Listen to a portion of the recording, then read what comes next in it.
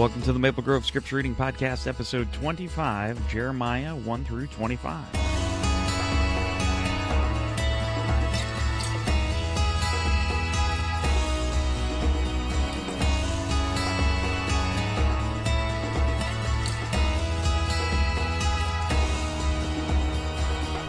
Hey everybody, and welcome back to the Scripture Reading Podcast. I'm your host, Nick Spencer. This week we returned to the prophets as we are reading through the first half of Jeremiah. So the book of Jeremiah begins with the prophet's calling from God in chapter 1. Let me read to you from chapter 1, verses 4 and 5. It says, "The word of the Lord came to me, saying, Before I formed you in the womb, I knew you. Before you were born, I set you apart. I appointed you as a prophet to the nations." So in this passage, the Lord calls Jeremiah, telling him that even before he was born, God had appointed him as a prophet to the nations. I think this can serve as a great reminder to us that the Lord has a plan for us, and it's a plan that was put into place before we were born. I love what it says in verse 5, where it says, "Before I formed you in the womb, I knew you." This just reminds me that we have an intimate, loving Father. He's not an impersonal God who just created the world and then let it go. He is involved in the goings-on of his creation. To me, this is just a beautiful idea, a beautiful reminder. In verse 14 of chapter 1, God tells Jeremiah what the Lord is about to bring on his people. He says, "The Lord said to me, from the north, disaster will be poured out on all who live in the land. I'm about to summon all the peoples of the northern kingdoms, declares the Lord." In this verse, we get to see the message that God will have Jeremiah give to the people of Israel. He lets Jeremiah know exactly what's coming in terms of an invading nation from the north and disaster coming on the people of Israel, which, if we think back to what we've read before in our read scripture, in the narrative histories, we know that Babylon comes and conquers. And so this is just, he's telling them exactly what's going to happen. He's telling Jeremiah what his message is going to be. Now, the last passage from chapter 1 that I wanted to talk about is from verses 17 through 19, where it says this, "Get yourself ready, stand up and say to them whatever I command you. Do not be terrified by them, or I will terrify you before them. Today I have made you a fortified city, an iron pillar, and a bronze wall to stand against the whole land, against the kings of Judah, its officials, its priests, and the people of the land. They will fight against you, but will not overcome you, for I am with you and will rescue you, declares the Lord." God commands Jeremiah to go and prophesy his message with boldness, not having fear from those who might oppose the message. We've seen prophets kind of go both ways in the fear category. Think about Moses, who seemed to try and use every excuse possible to get out of the calling that the Lord had for him to go into Egypt and to rescue his people. But then you can also think of someone like Elisha, who answered the call by creating a situation where he could not go back, because he slaughtered the oxen he used for plowing, and he burned all of his equipment. He could only move forward. And I think that that's what the Lord wants when he calls someone into duty. Now, I can feel for Jeremiah, I can feel for any of these prophets if they're timid or even scared, because they had to deliver a message of destruction. But the Lord here in chapter 1 gives Jeremiah a great pep talk, if you will. Verse 19, again, "They will fight against you, but will not overcome you, for I am with you and will rescue you, declares the Lord."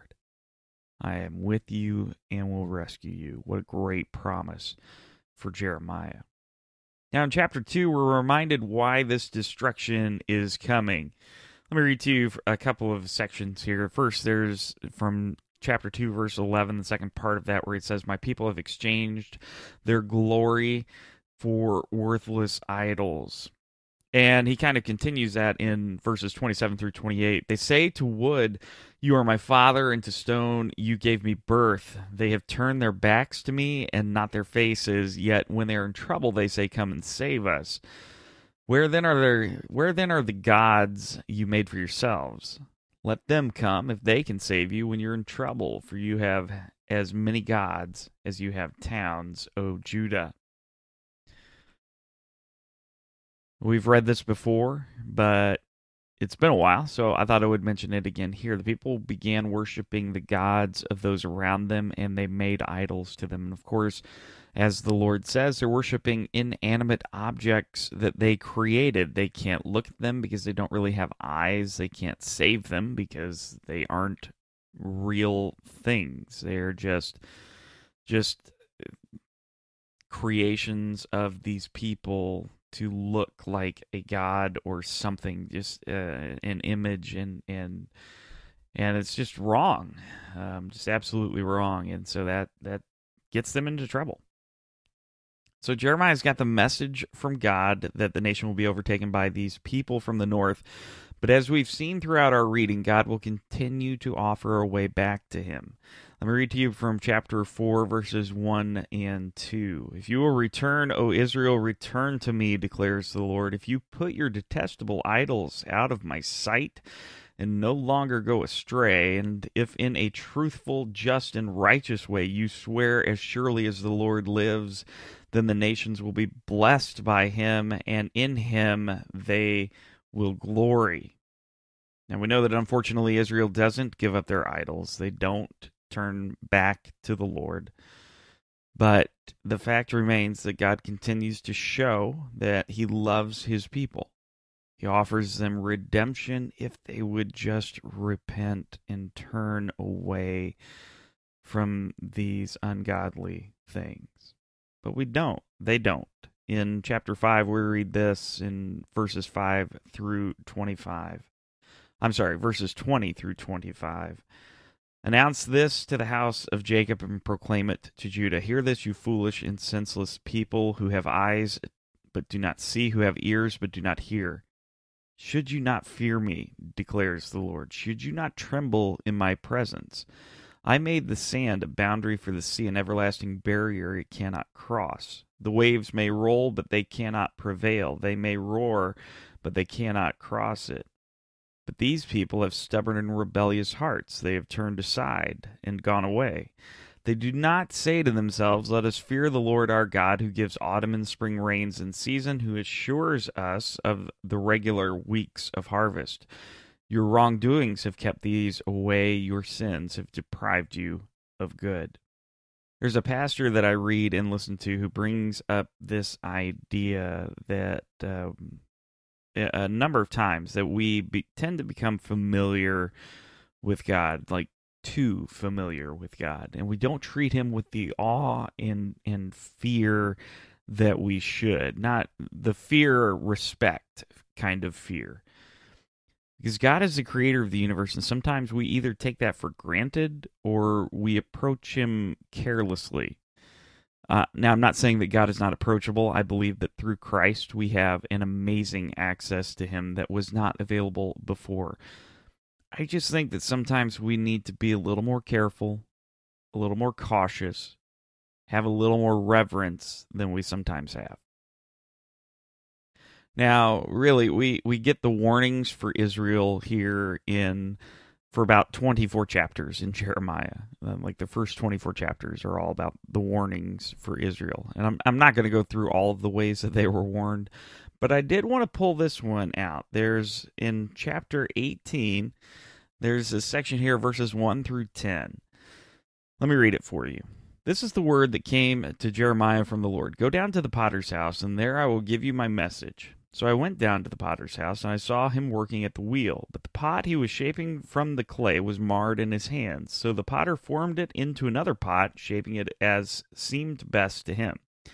Then the word of the Lord came to me, O house of Israel, can I not do with you as this potter does, declares the Lord? Like clay in the hand of the potter, so are you in my hand, O house of Israel.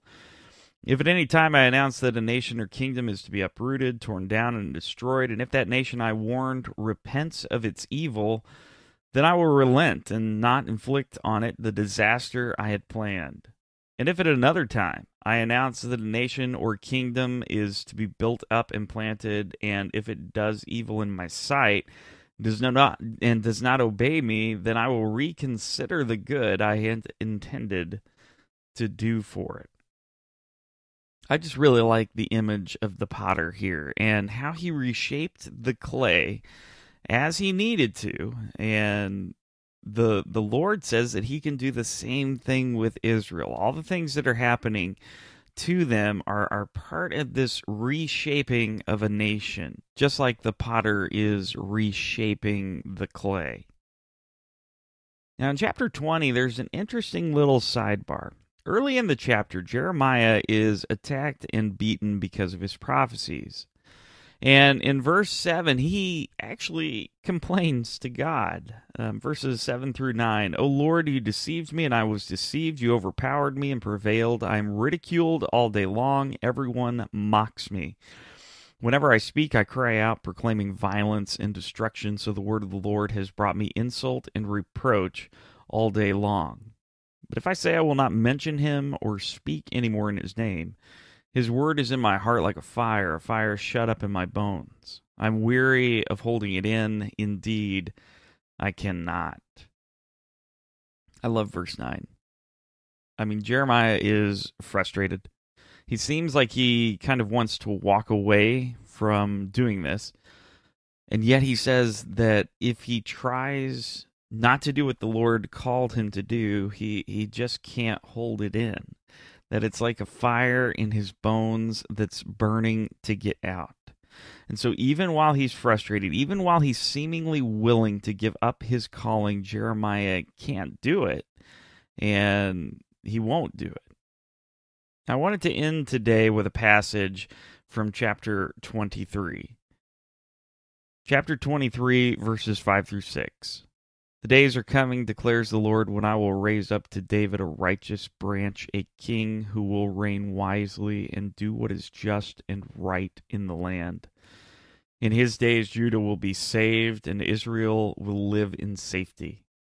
This is the name by which he will be called, the Lord of our righteousness. A king is coming, a righteous branch from David, one who will do what is just and right in the land.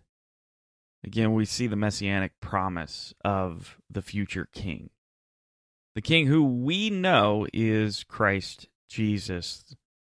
He is the hope for the Israelites. He is honestly the hope for us all.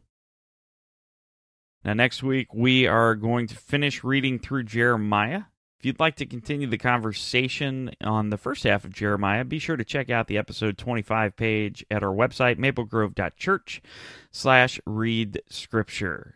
Thanks so much for listening, everybody, and we'll see you again next week. Thanks for listening to the Maple Grove Christian Church Scripture Reading Podcast. You can find more information about us at our website, www.maplegrove.church.